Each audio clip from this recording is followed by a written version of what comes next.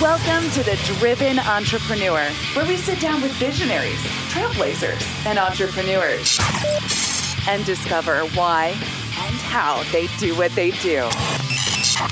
We'll get the backstory, plus plenty of life and business lessons along the way. Here's your host, Matt Browning. Hello there. Hello. Welcome back to the show. I'm your host, Matt Browning. Welcome to The Driven Entrepreneur. Of course, we're coming at you so many ways. If you don't know, I haven't recorded an open like this in a little while, so I want to take a couple minutes and just reconnect with you. If this is your first episode, bear with me for a couple minutes. I want to bring some our friends and family and everyone up to date. If you are a longtime listener, first off, thank you. Thank you so much for subscribing, especially if you rate and review and you're a part of this community we're building here. I really appreciate you. But I want to update everyone on a couple things. One is you might be listening to this in your car. If you are, hey, I'm so glad. Hopefully I'll be coming to your town or area at some point. We just signed a deal a couple weeks ago to pick up national syndication for the show. So we are now on 16 AM FM stations from coast to coast, literally, from Long Beach all the way to Jacksonville, Florida, and a few places in between. It's an amazing, amazing time to be alive. It's an amazing time to share insights, wisdom, and most important, stories. I think the thing that keeps us so human, like what our human condition is we, like, unlike any other animal in the world, we tell stories and we make meaning out of our stories. And this week, is no exception. As you listen to this, we're on the heels of Easter. And as I record this open, it's actually a few days early. So as I record this, we're going into Easter Sunday. And if you know me, I love entrepreneurship, I love leadership, I love speaking, and I love faith. Those are all, part of our life. My wife and I, my son, this is who we are. So Easter Sunday is a big deal. It's I call it the Super Bowl of church life. It's one of the big Sundays. And I'm excited because this Sunday, I have the honor and the privilege and really just like the service. Is that the right way to say that? The heart of service of being able to bring a message to one of our campuses for Easter. And it's a big deal because bringing a message of hope and encouragement, you never take it lightly, but especially, when it's the time when so many people are maybe visiting for the first time or coming with a family member that they haven't stepped foot into a church for a long time. I think it's an honor. It's so awesome to be able to speak in just an authentic way what it means. So I want to take just a minute or two and share with you what Easter means to me, and you tell me if you relate to this or not. Now, just so you know, regardless of your faith background or belief, I think this message really speaks to all of us. And of course, I'll be putting it through my faith lens in God, but I want you to just hear this for what it's worth. So for me, I think Easter is really a message for all of us. We talk about, it's the resurrection. If you're not familiar with the story, it's the third day after Jesus got crucified. He was buried, left for dead. Everyone knew he was dead. I mean, think about this story, man. It's crazy. They beheaded probably his best friend, John the Baptist.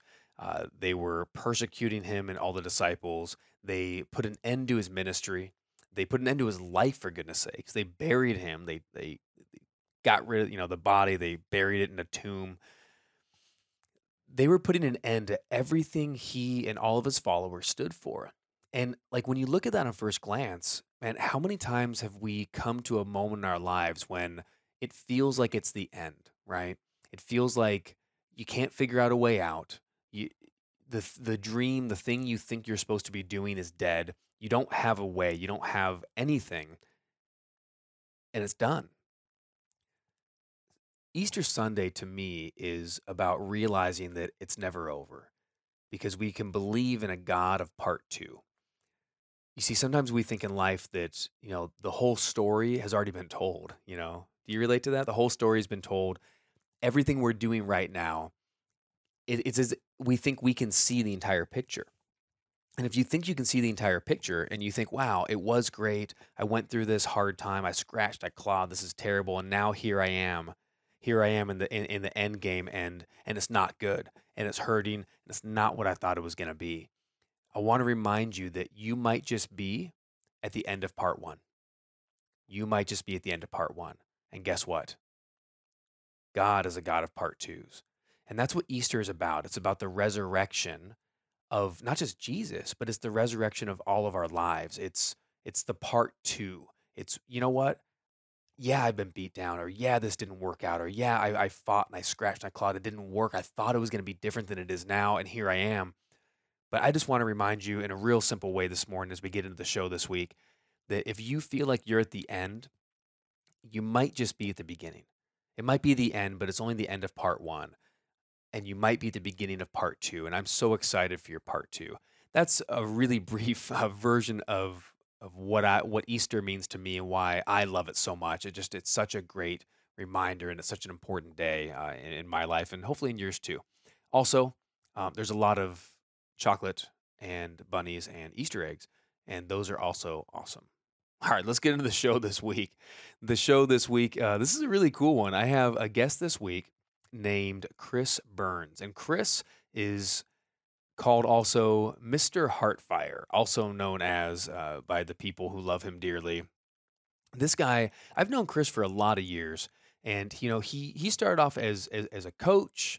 He did a lot of personal development work, and we were in some of the same circles for quite a long time. And I remember meeting him for lunch one day, quite a few years ago. I was actually meeting a friend, and he came with him, and we just sat and we talked, and Chris was wanting to figure out what was next for him, and I didn't know who he was at the time, and we ran into each other a couple of years later, and he's out there crushing it.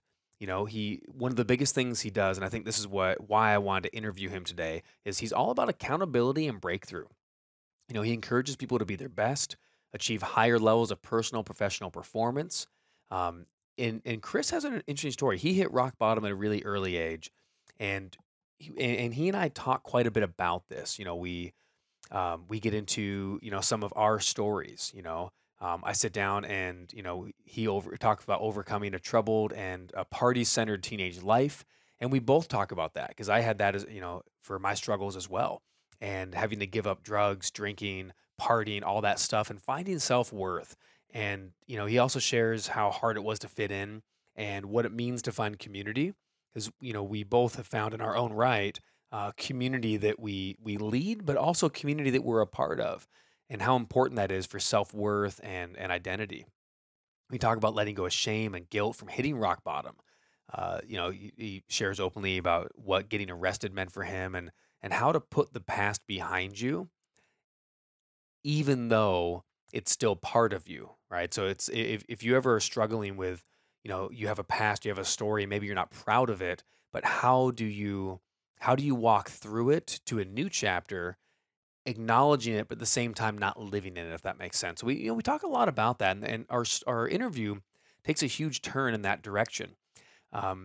We talk about how each of us can choose to make our stories mean anything. So why not choose an empowering meaning?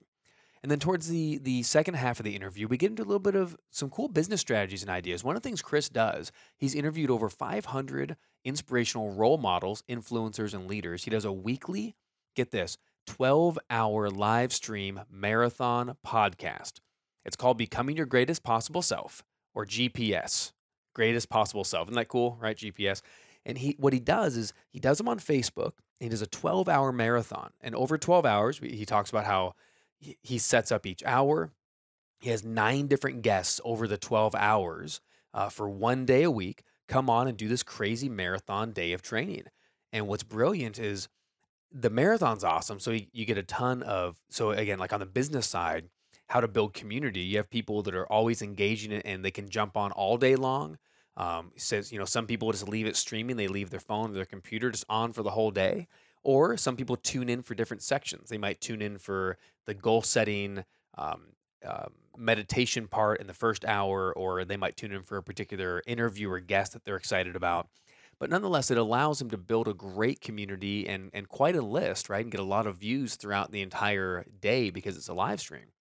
But then he also talks about this brilliant strategy. And if you're in the podcast world, or if you're looking to build more content for yourself in your business, it's a great idea. He takes this now, and you can, of course, he downloads the entire video, and then he can chop them up into different segments. So he has 9 different podcast episodes with 9 different interviews.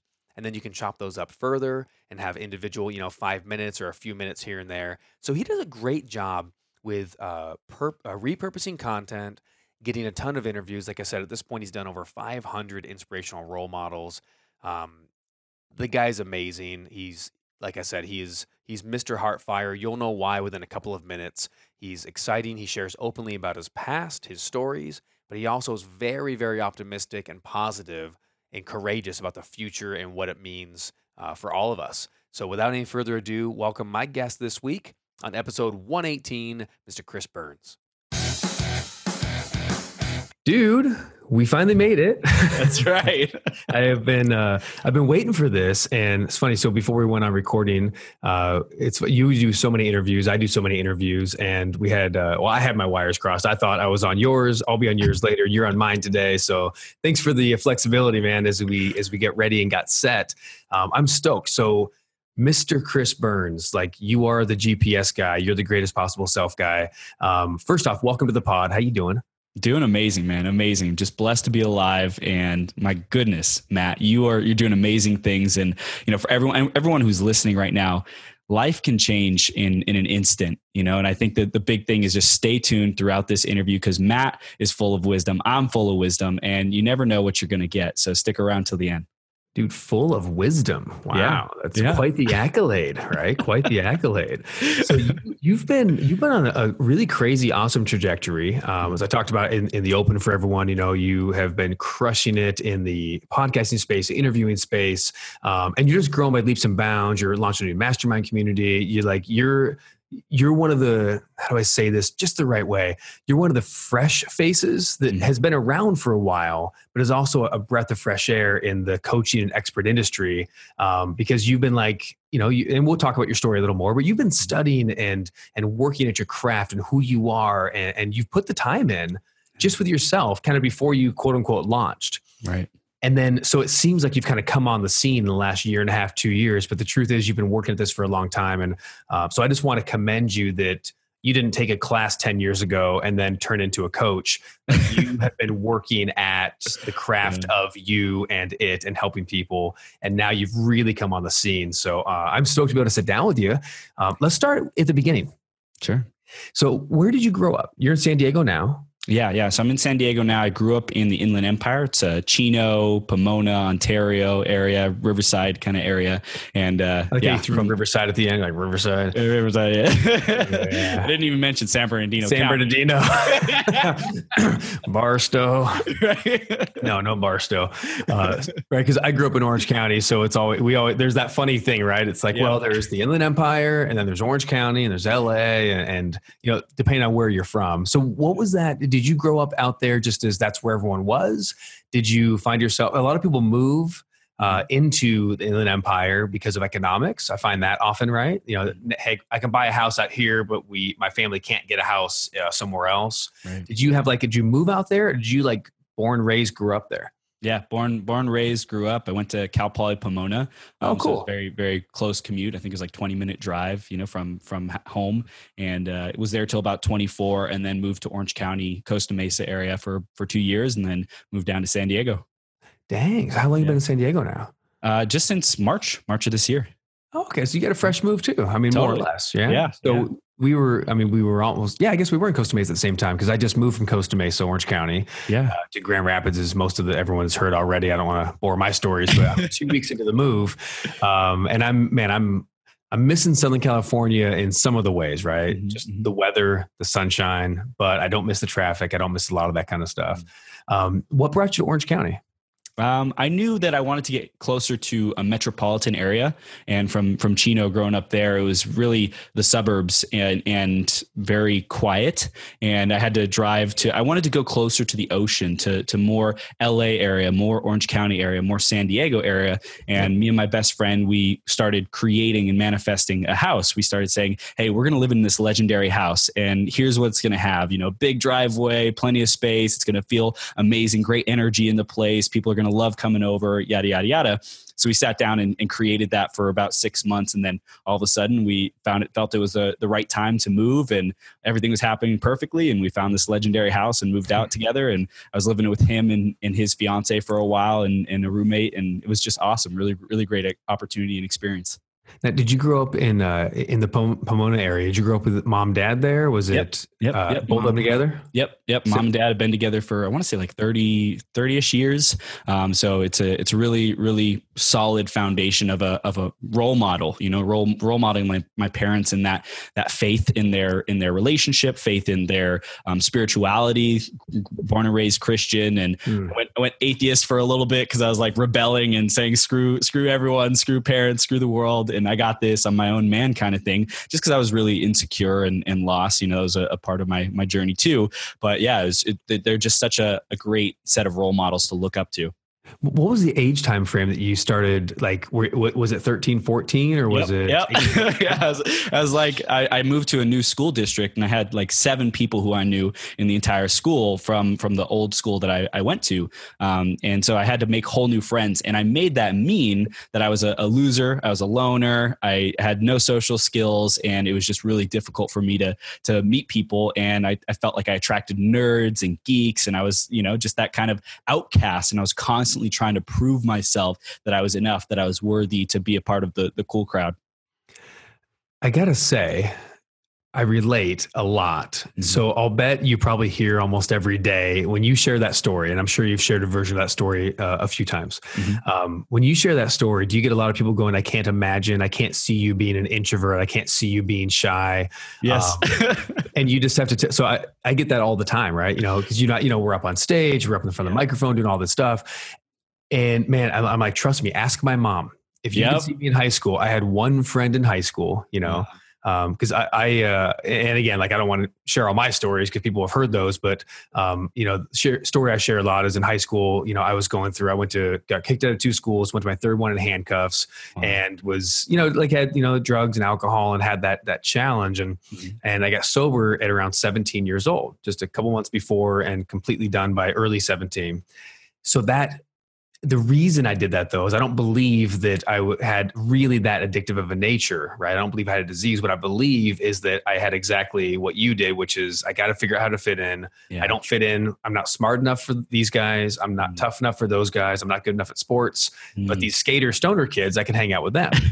Right. You sort of, like, when you're going down that rebellious side, the negative side, so to speak, was it the pull was fitting in, or what was it for you? Yeah, it was fitting in, and I think that what causes us to want to fit in, I think, is a sense of not belonging, a sense of I'm not worthy enough. And for me, I just felt like nobody got me, nobody understood me. So it's almost like I had to do it to just find friendship, find common ground. And then when I started getting into partying and drugs and that kind of phase of my life, I found that I was able to relax. I found that I was able to let go of all the tension, the stress, and the anxiety that I didn't know how to effectively deal with or communicate about or anything like that. So that's when I found that I was like, oh my God, I'm free, going to raves and dancing my face off, like I was free to do whatever I wanted, and there was no judgment in those environments.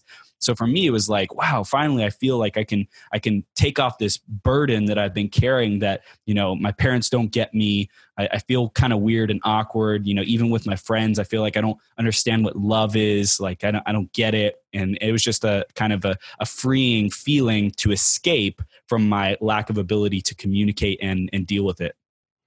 So as you started feeling free, would you say that was like the first time that you really felt like a real sense of, say, either community or belonging? Or did you, like, if you look for it, did you ever have that as a kid anywhere?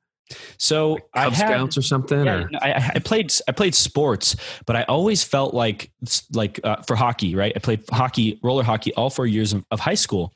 And I always felt like I didn't quite belong in it. Like, these aren't quite my people, there's something off about it. But whenever I went back to play video games at home, like, video games was my thing, I'd play for hours and hours and hours, and I would be able to be behind a wall of video games, and I'd be able to talk trash to people online. I'd be safe. I'd be able to, be fulfilled and get my hit of, dopamine or whatever else is going on chemically in my body when I'm winning and succeeding at video games. So it's like, oh my God, it's the ultimate thing. Like nobody judges me. I'm the hero in the story. Like life is perfect when I'm in this video game, and I can die as many times as I want and nothing will happen to me physically. Wow. What a virtual profile too, right? So you kind of be whoever you want, and you don't have to be in mom's basement kind of thing. Did you watch Ready Player One? Yes. What'd you think of that? I loved it.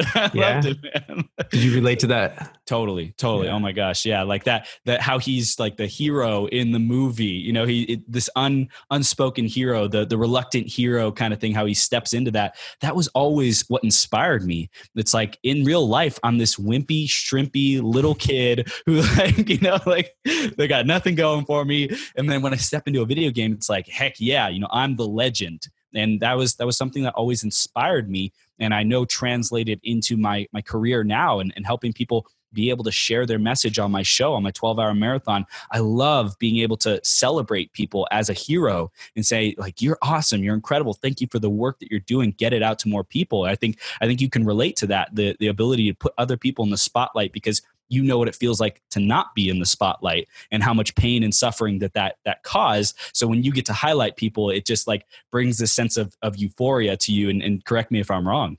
Yeah, I completely agree. There's something really, really true to the human heart, which is like, when you look at, I talk about leadership a lot. When you look at just leadership as a general idea, it has nothing to do with you. Right. And everyone's so focused on being a better leader. Who can I be? It's like tomorrow's leader, today's leader is not about who am I? It's about who are the people who I lead? Who are the people that I'm influencing and helping? And can I get them on my shoulders? Right. Can I push them into a new place? I look back in, 80s, 90s, and I feel like I'm a radio station, 80s, 90s, and today. 90s and even the 2000s, 2018 as we record this is crazy, Yeah. But the 80s, 90s leader was very much like, hey, I've risen above. So now I need someone to help me. So I'm going to be your manager. I'm going to be your boss, and you're not going to usurp my power, right? You're not going to pass me up. So when people start to, and I saw it in personal development a lot too. Yeah. Some of the old school, and not naming any names or anything, I'm not bashing, but like some of the old school personal development teachers, the seminar people, it was this thing where it's like, you can be as great as you can unless you're going to become close to me.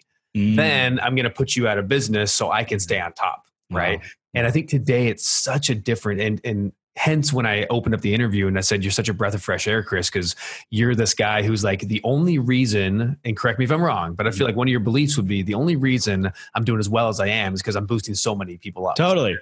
Yeah. And that's what you're, so you're in high school, you're going through this phase, you're working through what happened next? Was there a moment was there a blinding flash of the obvious? Was there a rock bottom, or was it, I don't know, some people don't have that story. Some people it's just, wait a minute, what am I doing? I should probably stop this. What happened for you that went from like raves and parties and all that to hang on, like I got to figure my life out? Yeah. Well, how old were you? I was 21, and I have a belief that in life attempts to teach you a lesson gently at first. Like, hey, this isn't quite working out for you. You might want to choose something else. And I got that lesson multiple times, got arrested multiple times. Nothing ever serious on my record, thank God. But one of the times, the final time, was I was at a rave and I sold ecstasy to an undercover cop. And I went to jail for 2 days. And again, nothing ever on my record. Thank God, praise. Wow. Praise. I got an angel looking out for me somewhere. But the charges were dropped, case was dismissed. But while I was in there, I didn't know what was going to happen. I had no idea where I was going to go. I didn't know. I could have been in there for months for all I knew. But I just felt like this feeling that I was the biggest disappointment on the face of the planet because of how much my parents had done for me. They put me through college. They gave me and my sister, just about anything we asked for within reason, or they taught us how to go get it.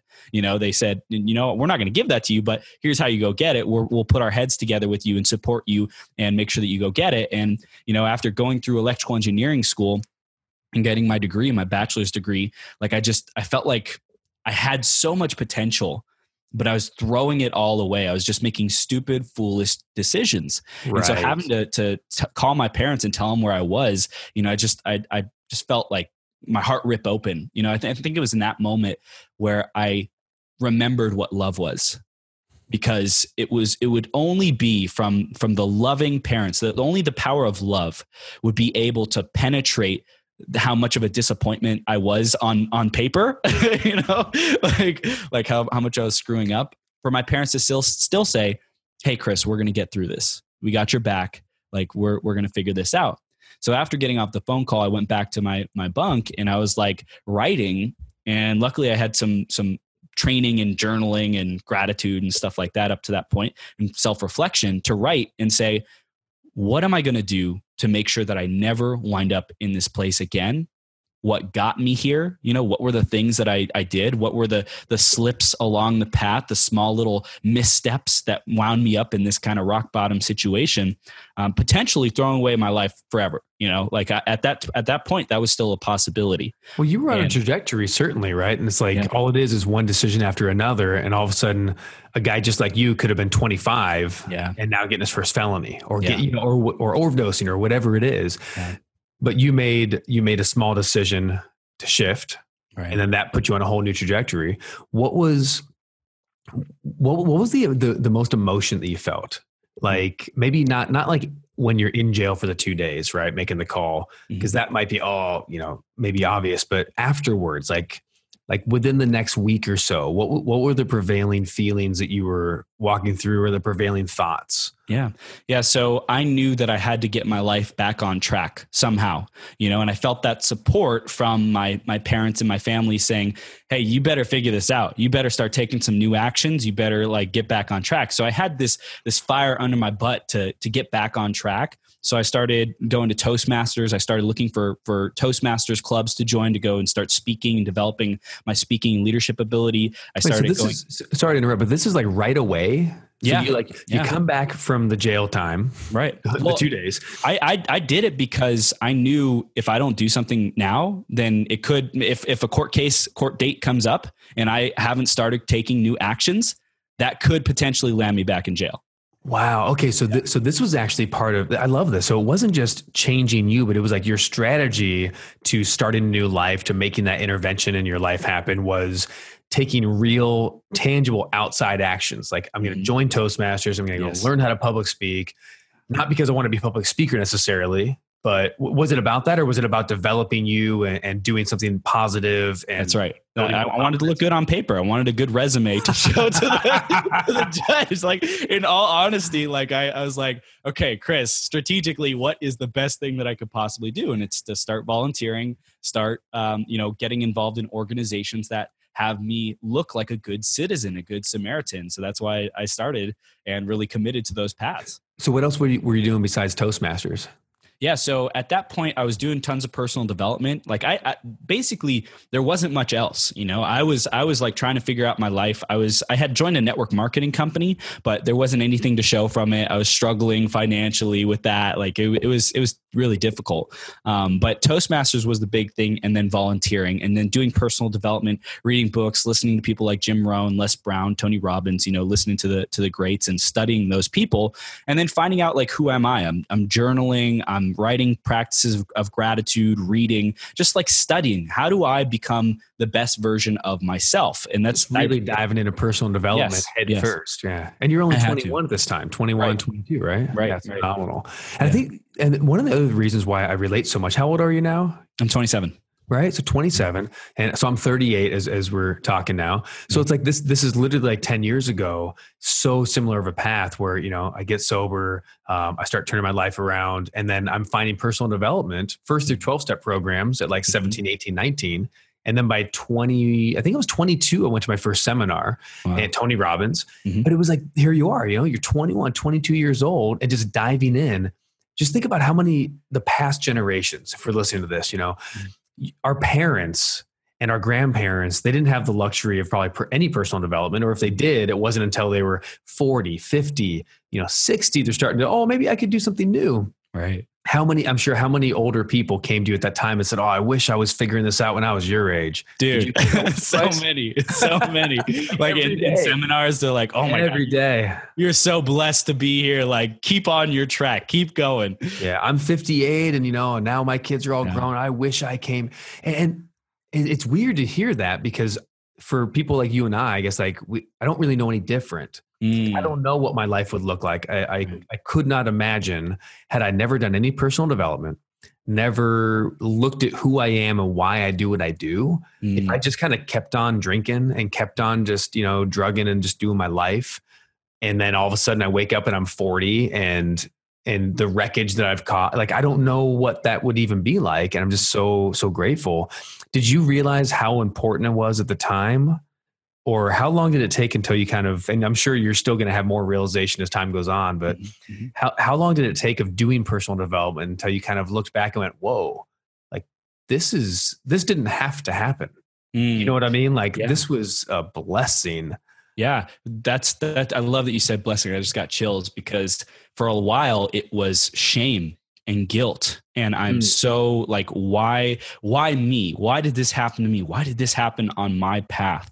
And what's this? When you say this, what kind of thises are you talking about? Hitting rock bottom, getting arrested. So the shame of the negative. Yeah, exactly. Like I blame myself. Like that was an emotional scar for me that I was so ashamed of. I hated that it happened to me, and it made me feel like inadequate around other people. It made me feel like, who am I to come up and share about personal development and be a coach and, like share this stuff with people. Like I felt so much like an imposter, so much like a fraud, like just that, who am I to come up and share this stuff with people? And it was just really hard to come to terms with that. But as time went on, I would say it was probably about 3 years or so. I went through some different courses, different personal development courses that gave me the ability to create a clean slate from myself, intellectually, with my heart, like being able to create in language that it's just something that happened. It's just a circumstance. It's just something along the timeline, and I get the ability to make it mean whatever I want. So what do I want to now make it mean? And so I had to I'd say I probably was going through that process at some level, but about 3 years in is when I really started to feel free from that event and that wow, it was something that happened to me and I can use that to relate to people rather than it being a burden on me. So about a 3-year term, which kind of, makes sense. So again, like, sitting here talking with you, and I think there's going to be a lot of people who certainly relate to not being able to let go of the past easily, thinking that the past defines us, thinking that it creates who we are. And I just want to unpack kind of what you said, or what I heard was just so powerful, because when you look at what we've been through, we can either live in the past, we can live in the present, but it's harder said or done than said, right? To say, oh, just live in the present moment, let go of your mistakes, let go of the past. Because the reality is, if we still believe they're going to define us, and almost more like in a spiritual sense, and growing up, you'll know the language and whatnot. But my wife and I have been volunteer pastoring a church for the last year and a half, and most people know that story. I think you know that. So for me, a big part of my story has come to grips that, man, a price has already been paid. I don't need, like, that's not who I am. Yeah. That's a mistake that happened. I can be forgiven for it. I can learn a lesson from it, and I can bury it, right? Like, it is now done. I don't need to keep paying the price over and over again. It's one of that guilt and that shame of thinking that we have to keep paying a price because, well, if I made all those bad choices, I used to feel so guilty for prosperity. So guilty for receiving blessing, right? Yeah. To think, oh, well, I messed up over here and now I have a nice car. Or I treated all these people terribly, or I had horrible relationships. There's more than one probably female on the planet who has interacted with me over, my life before I met my wife. Many of them probably think I'm a great guy. Probably quite a few are like, well, I think you're less than a great guy.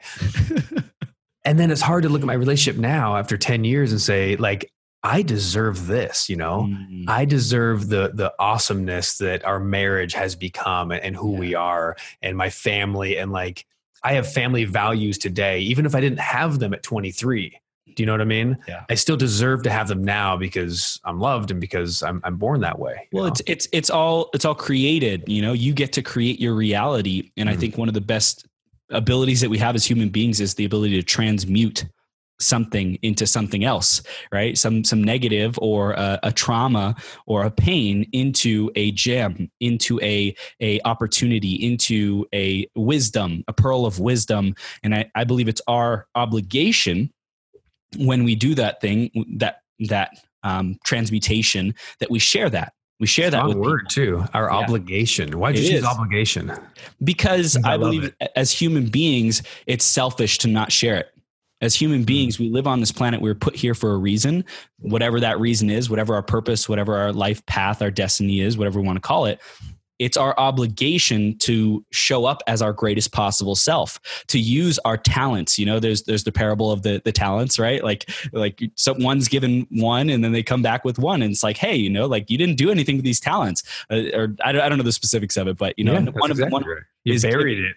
Right. One of them is given multiple and then they come back multiplied, right? 5 and it comes back 10, whatever it is. So I believe it's our obligation. It's our duty as human beings to be given this potential and then to execute on its flourishment, on its, flourishing, on its unfoldment, on nurturing them to be able to make the maximum impact possible, not just on our life, but on the people around us lives. Because when we do that, when we serve others around us, when we give those benefits to the people around us, it comes back to us multiplied as well. It's so cool. So, and that segues me perfectly into what you're doing now, because that's a big way that you do that is through your, I don't know how to call that. Is your coaching, your marathon sessions. Yep. How do you phrase that? It's a 12-hour live stream personal development marathon. Oh, that was the word I was looking for. 12-hour live stream personal development marathon, right? And you do these on Facebook. You drop them onto your podcast. So I want to talk a little bit about it. And then if I can, I want to pick your brain on the business side of it too. Sure. And how that works. Because this is the Purpose-Driven Entrepreneur, which is really all about everyone that's part of the nation here is loving, obviously developing ourselves, but also we're always looking for, okay, how do I improve, success, business factors, and so forth. So where did the idea come from of all the people in this landscape? Basically, here's the structure. Everyone does either a single or multi-day live workshop. People do a 90-minute webinar where they teach and then sell something. Or there's the podcasters and the bloggers, which basically do what we're doing. You interview someone and then you drop the interview, onto a subscription platform like iTunes. And that's the end of it. Right. Where did a 12-hour live stream personal development marathon idea come from? So it was about a year and a half ago, February 2017, and me and my business partner were figuring out, how do we generate more income? Coaching's it's getting us by, it's paying the bills. And so what were you doing at the time? What kind of coaching and what was the structure, or what was? So the structure was just one-on-one coaching, month-to-month or 3-month agreements with people, and focusing on accountability, performance, just making sure that people are empowered in their mindset. It was a lot of mindset, lifestyle, business coaching. Okay. Yeah. So at that point, accountability, breakthrough, one-on-one coaching. You Yep. said I got to get out, find more revenue, and reach more people. Yep. And so I had an audience, probably, I think at that time, about 3,500 friends on Facebook. And so me and my business partner were like, hey, I have this Facebook thing, and Facebook Live was coming out. And we said, okay, I want to reach these people on Facebook Live. What do we do? And so I went to an old coach of mine, and he had a $3,000 program. And he said, hey, for everyone who signs up for this program, you'll get half. I was like, cool, awesome. Let's put the word out there. Let's do some Facebook Lives. And so me and my business partner started creating an event and started registering people with their information for an upcoming webinar that was going to happen. And about 2 days before the webinar, I think we had like 30 registrations or something like that. We're like, we want more. We've got to pack this thing. This is such a great deal. The coach is awesome, and we get this awesome commission on it. So we said, what can we do to really get people's attention? And we said, let's do like a show and interview this coach. And so we said, okay, is it going to be like an hour, 2 hours long? What do we want to do here? And we said, no, it's hour, 2 hours. It's like not enough. We want to get more people's attention. It needs to be more epic. So we said, well, what do we want? Like 4 hours, 8 hours? And it's like, no, that's probably been done before. We said, what was it, like 12 hours? Yes, we're doing 12 hours. Let's go. And so I think it was like the very next day, we said we're doing a 12-hour marathon, and we're going to interview this coach. At the end of the day, we're going to announce it all day. We're going to teach people throughout the day. For it was just me and my business partner. We had people call in the first one, and we had, I want to say like 6,000 views on the first one, hundreds of comments and engagement. It was like really, really great. So wow. So we just kept on going. Well, we did the webinar. And we're like, okay, that was cool. And was it just the two of you? So you and your business partner, and then interviewing the one coach? Yes. So were all three of you on the whole time, or did you guys pop back and forth? Yeah, it was me and my business partner jumping on and off. Like he would come in, I would come in. To go pee and eat and stuff. Right. Because we had no idea. I thought we had no idea what we're doing at that first point. We're like, just we'll wing it, see what happens. And then my coach, we interviewed him later on in that day. He was an old coach of mine. So we interviewed him, did the webinar, and then like 2 days later, we're like, wait a second. We got tons of engagement. This thing rocked. It was so much fun. Do we want to keep doing this? Of course we do. So the very next week, we did another one. And now we're at 65 of these 12-hour marathons, interviewing 350 people in the last year and a half. And it just keeps getting better. Oh, my goodness. So now, wow. That's just hard to think. So 65 marathons. Yeah. And what's interesting is like, it sounds crazy in a lot of ways, right? I mean, like it's just, and it kind of is, with how much time. But then if you put it in perspective, like I do 3-day workshops that are oftentimes 10 or 12 hours a day. Yeah. And for the longest time, I did those by myself. Now I have trainers and help and everything. But like I'll do 3 days in a row, 12 hours a day live with 50, 100, 300 people in a room at a hotel. So why in the world couldn't we do the same thing? Lounging around on a couch, or you're not lounging, but right. I mean, I don't know I can see your shirt. You might be in boxer shorts for all I know. Whatever. Don't show me. But like, you're at home. You can do whatever you want. So Was the first one, were you burned out?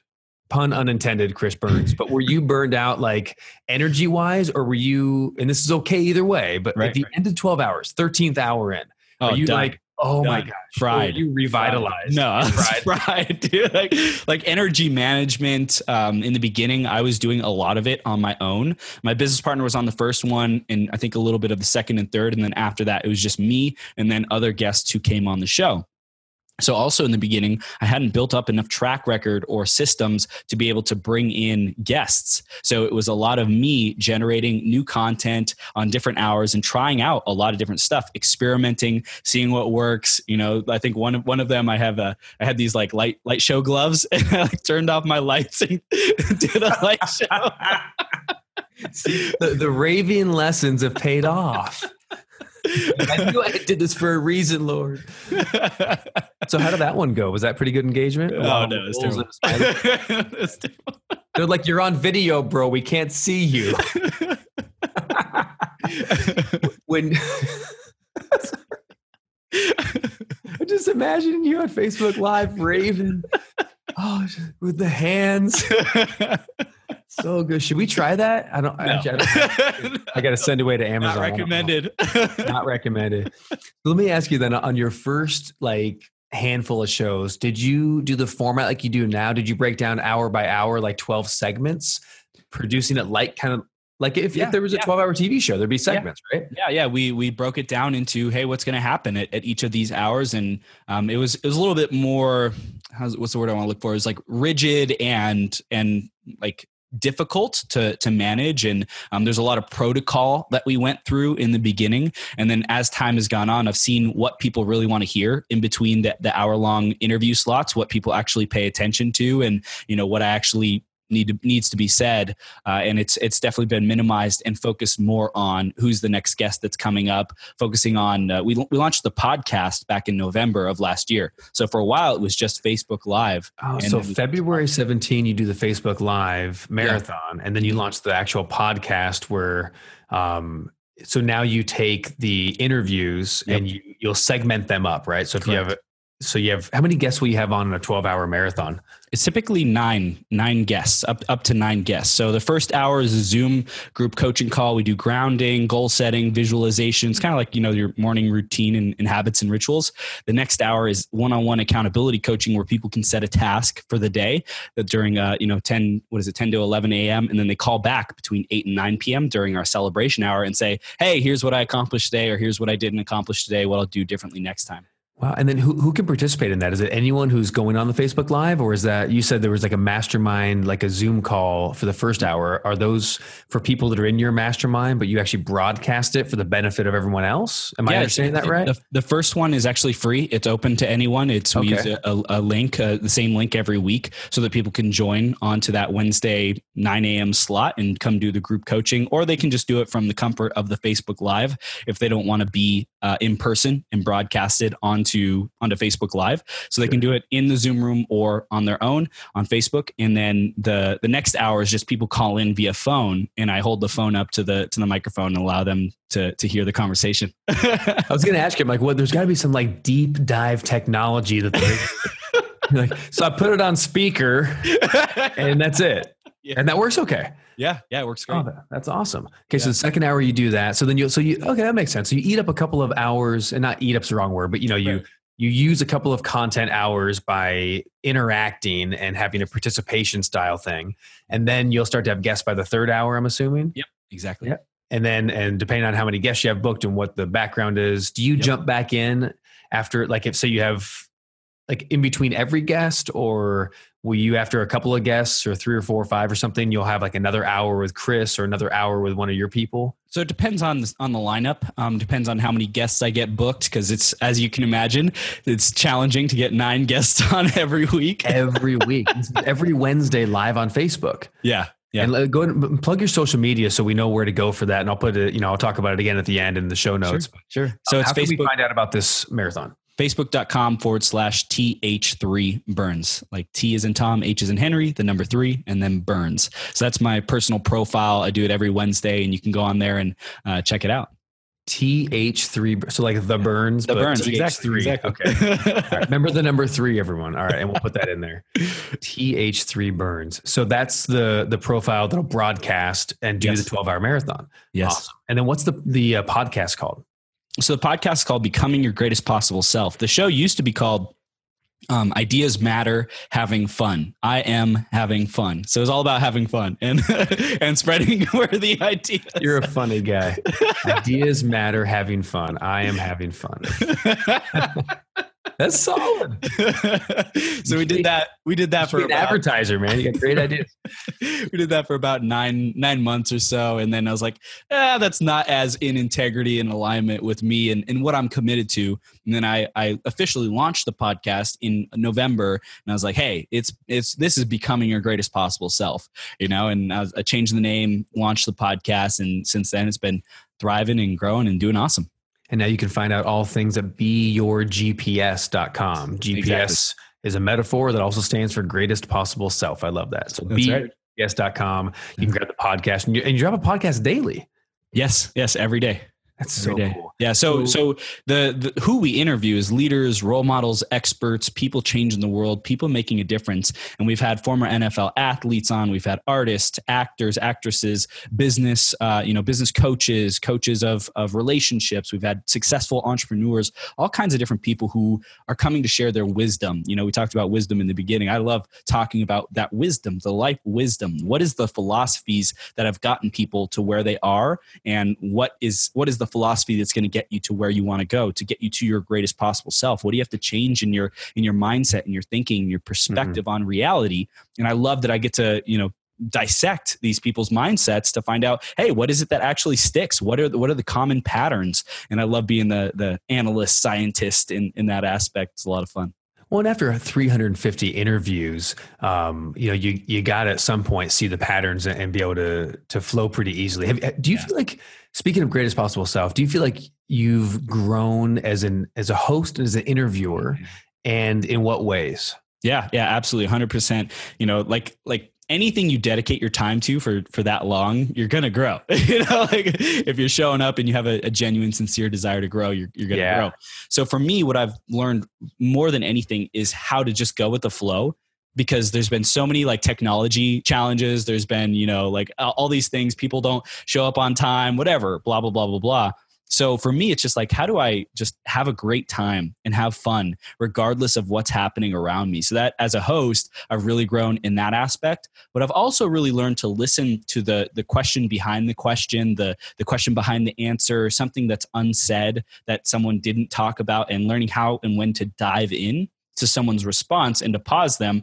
And for me, coming from a place of like more insecure and lacking confidence, and I'm still working on it. I think it's like it's a lifelong journey to be working on that stuff. But when I started the show, I was really insecure about stopping people and interrupting people. And now I recognize that if there's something that calls to me, that inspires me, or that's like, hey, Chris, you should stop them and dive into this. And I've done that multiple times and had people start crying, and sharing like how the important thing to them, the moving thing to them that was behind it, because I was listening to what was really important to someone. Man, that is awesome. Yeah. And there's I've been studying as much as possible, as of lately, at least, the hosting thing. And I find it's really fascinating to toe the line between, like we have to be the expert in a way, because say like, hey, I have coaching clients and seminar students, and I'm the one who, I'm supposed to be teaching the information. Mm-hmm. But then in the podcast world, I'm also hosting these people who are brilliant. Right. So there's this funny line between like, well, I don't just want to just host you and just have you do your spiel, your regular interview like everybody else. Right. I need to be able to have a legit conversation with you, and I need to be able to put some feedback back in, but without overshadowing anyone at the same time. It's a funny dance. It's an art, dude. It is, but you've gotten a lot better at it. Yeah.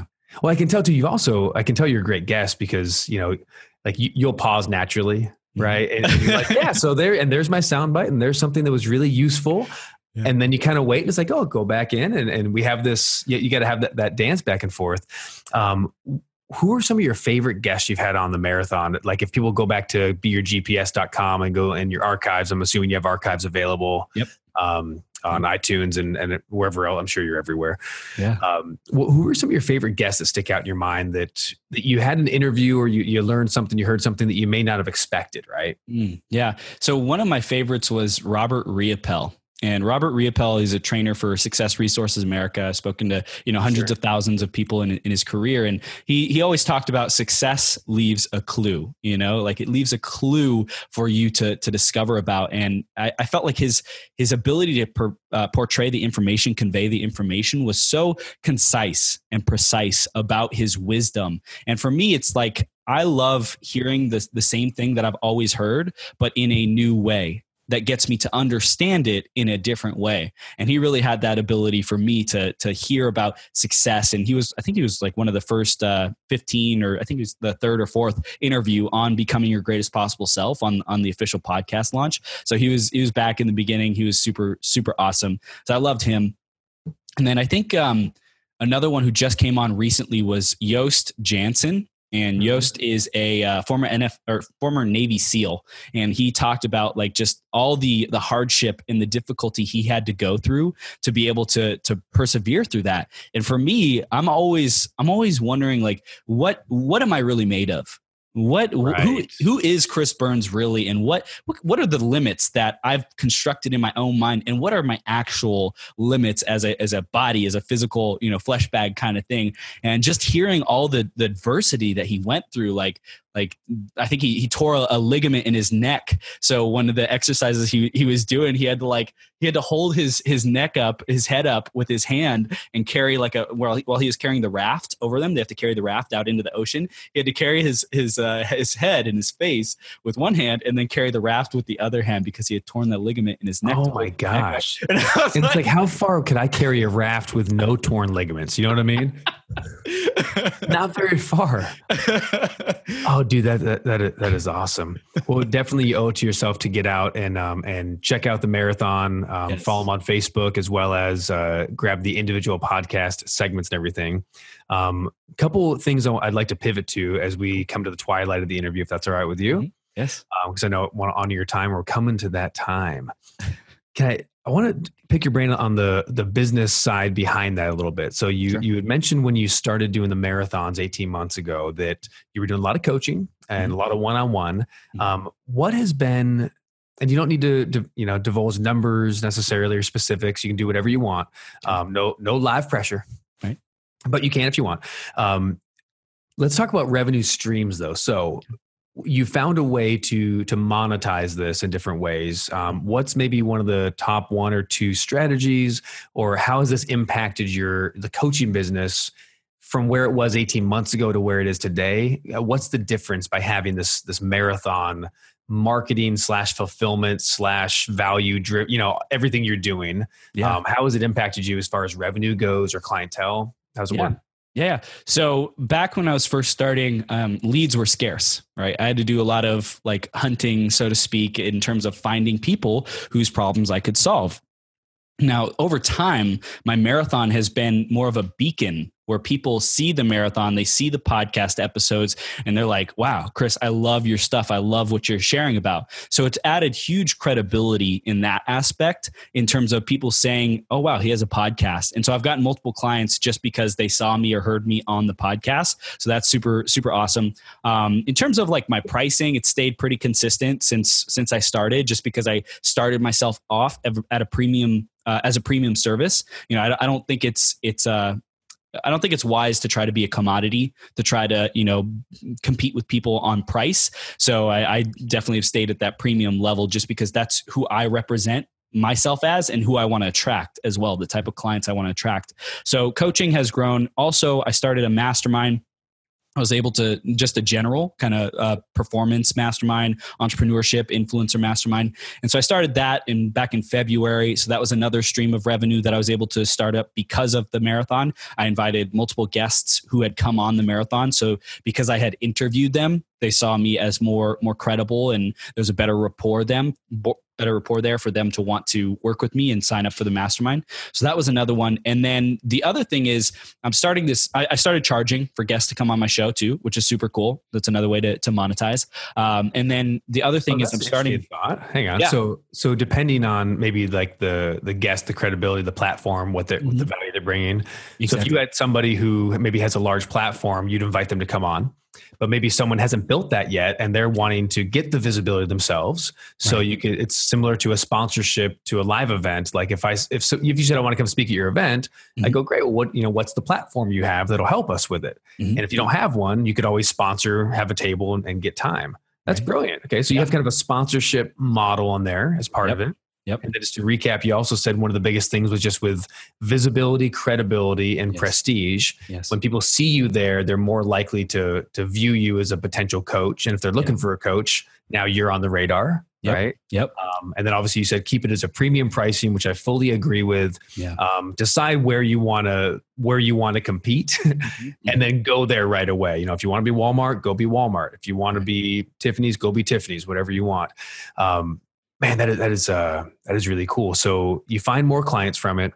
Yep. You have more visibility, credibility, and then certainly you can charge some of the guests if that would help them with their visibility and platform. And then was there another piece too? Yeah. One of the other things that I am committed to is growing our 12-hour marathon. So I thought, how do I grow this? How do I get more reach? How do I get better guests? How do I make more money? Well, why don't I start a group of people who are specifically focused on those 3 things, getting better guests, expanding their reach, and earning more money with their show. So we're starting a marathon mastermind where we're going to be sharing the best information that we've got and combining about 20 people to share their wisdom and run different experiments on what they're doing with their show to try to grow their show, and having a like an incubator, so to speak, of people's shows to be able to start and grow an online show. We're going to help people get clear on their purpose, why they're doing it, what they want the show to look like, and then the whole process from starting to growing it as big as they want to get it. So super excited about that. So would this be like a second mastermind community then? Exactly. Okay. Yeah. And just so, because I want to qualify myself as well as anyone listening to the podcast, they're probably trying to qualify and go, is this something for me or not? Is the second mastermind group primarily people who are wanting to kind of launch into having a show in that kind of space? Or is it someone that has been doing it and you're more of that high level mastermind together as you bring ideas? I just Yeah. want to make sure that I heard it correctly. Great question. So I would say it's someone who's ready to launch their show or knows that they want to, and they're just like, what are the steps, right? So that person, as well as the person who's already been doing it for a while, because what we're going to do inside the mastermind is cross promoting and helping people share each other's shows, as well as sharing what are the best ideas. So for someone, let's say, who's at 10,000 downloads a month on their show, who's been doing it for a while, probably someone who's at like 100,000 downloads a month is not necessarily going to be the best fit for this mastermind. It's definitely more towards the beginning. But still, if you've had a track record, you can give back to your community to contribute in that aspect. And then once people are caught up and launching their shows within the first month or two, then after that, we're all basically on the same page in terms of, hey, what are we doing to be able to grow our show? What are the top techniques, the strategies to be able to grow it? And think about it, if you're experimenting or trying to think and brainstorm on your own, you're one person. But if you have 20 other people in a group who are all sharing the experiments, what's working, the data of that, then you're going to grow a lot faster. You're going to have that empirical knowledge of what actually works. Dude, that is brilliant. I love that. Yeah. What's next for you, man? Dude, what's next? Don't you love that question? I hate it. I'm like, what's not next? You know, right? Infinite possibilities. So one of the things that I see is this marathon, 350 guests. One of the things I wanted to mention about the monetization, right? Yeah. I've been doing this show for a while, and it's definitely increased our revenue. And I don't believe the majority of the benefit of what I've been doing has really come to bear. The fruits have not even come close to being, ripened and harvested from all of the efforts and the relationships that I'm building. Absolutely. From doing this. So for anyone who's listening, like, think of the long term, because I'm giving massive, massive value. I didn't start charging for people to come on my show until about a month and a half ago. So that was, August. Oh, wow. August. So this is a new kind of a shift idea now that you've established the brand and the platform as it is, which makes perfect sense too. Yeah. Yeah. So that long-term focus is huge for me. What I see in my future is growing this marathon mastermind, being able to be responsible for creating a community where people are leveraging their time, their money and energy to impact hundreds of thousands, millions of people collectively in this mastermind. And I'm so stoked about that. I'm so stoked about that leverage. I'm so stoked to be representing that tribe of people who's so committed, who's so focused, who's willing to do like whatever it takes as long as it takes, within integrity and ethics and all that good stuff, of course. But like, is that driven and is that visionary of making an impact on the world? So that's something I'm really proud to be a part of and build that tribe. But another thing that we got going on is our event called Inspire Greatness.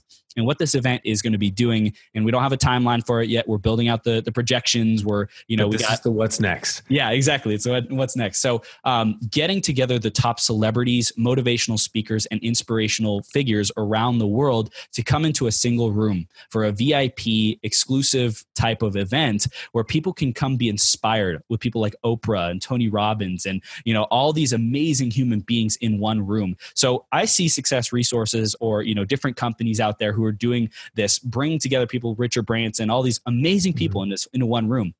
Why not me?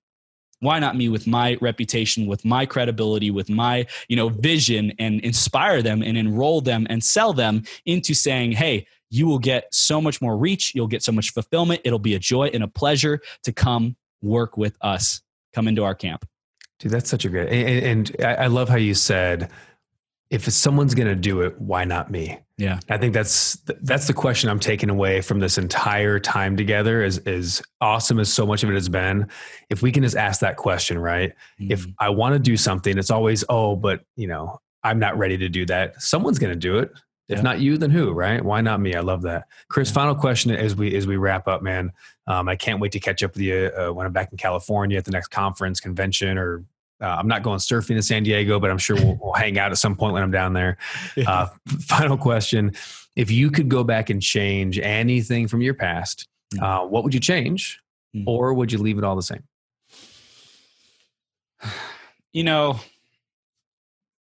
I think that's a trick question. Isn't it though? Like if if I could change something in the past and have everything I have now and more, then I would do it. If not, then I would leave it the same. So what I would change, if I did change anything, would be my ability to just like go all out in terms of getting as much rejection as I possibly can to build up my self-image and my self-worth, as fast as possible from the age of 13, 14, 15 to start businesses, to start ventures back then. That's the one thing that I would change, because I still feel like I'm dealing with that, like the self-image, the self-worthiness, the self-confidence. So if there was one thing I would change, that would be it. And caveat is that, I don't know if I would have the woman of my dreams now. I don't know if I would be the loving, respectful, nurturing, kind, but also driven and focused and powerful human being that I am today if I had made those choices. I think, something that happens when you have a lot of resources or power early on is it can go to a young person's head. And I'm grateful that it's been a very difficult, challenging, struggle-filled journey without tons of, glamour and prosperity early on. It's been hard freaking work, man. And I'm grateful for it. I'm grateful for it because it's molded me into the man I am today. So in truth, standing where I am right now, this moment is everything. It's perfect. And I'm always looking for the gift. And there's so many gifts to be found. And the future is wide open. The possibilities are infinite. So I would choose this moment and this reality. So the strategic answer is I wouldn't change a thing because I wouldn't be me. Right. But the hard answer is, I'm going to paraphrase, I'd give up the fear of rejection earlier. Yeah. Fair to say? Yep. Awesome. Chris, it has been a pleasure, brother. And looking forward to seeing you again soon. Thanks so much. Thanks, Matt. Hey, my thanks to Chris Burns. Man, you, my brother, are a legend. Thank you for coming on the show. Thanks for sharing your wisdom with us. Man, I'm so glad to finally share this interview with you guys. Chris is so cool. Remember, if you didn't already see this in the show notes, but you can follow Chris at Facebook at TH3Burns. So kind of like the Burns, Chris Burns, but the E is a 3. So Facebook is TH3Burns, and his Instagram is Be Your GPS. That's Be Your GPS. And you can check out, he's got some free gifts for you as well if you want to check those out. So worth it. And if you're into, again, like, positive encouragement, setting your goals, intentions, accountability, if you're really like into that kind of the productive life, and I'm sure you are if you're listening to this, he has a couple really cool gifts. I think he talked about a couple a little bit in the interview, but I want to make sure you understand what he has as of today as well. He has a statement of purpose goal worksheet. And if you go to burnitupcoaching.com/free gift, and you can find that if you go to burnitupcoaching.com, but hit burnitupcoaching.com/free gift. And there's a statement of purpose goal worksheet. And there's also an accountability statement, as both of them are free PDF downloads. And this is really cool. So and he's got a few other things too. He has like manifestation checks. So you can download a really cool image of a check and write a check for a number to yourself and put it up on your wall. Like, if you love that kind of thing, and I do, I think, it's so cool to give a positive affirmation and to put into practice, the things. So he has these checks in his website, and you can download the check templates for free. And I have a story about that too. When I was 17, I wrote a check, a real check from a little student savings account I had, or a checking account, but it was a student account at Bank of America. Not a shout out to Bank of America. I hate that bank. So sorry, they're not going to sponsor, but I do like many other banks. So we can talk about those once I get them to sponsor. But nonetheless, my point is, I had a Bank of America checking account, student account. I wrote a check for $1 million to my mom. And I said, Mom, when I'm 25, you can cash this. And I remember thinking to myself, I want to retire at 25. And if I'm going to retire at 25, which thank God I didn't, but if I'm going to, I need to be a millionaire, quote unquote.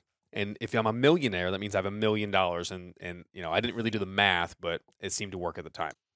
So long story short, when I was 25, almost 26 years old, a couple months shy of my birthday, it was October, actually, 2 months before I turned 26. And I added up my net worth, and I found out that between real estate and investments and checking accounts and cash value of vehicles, and just literally I added everything I had, and I did a net sheet.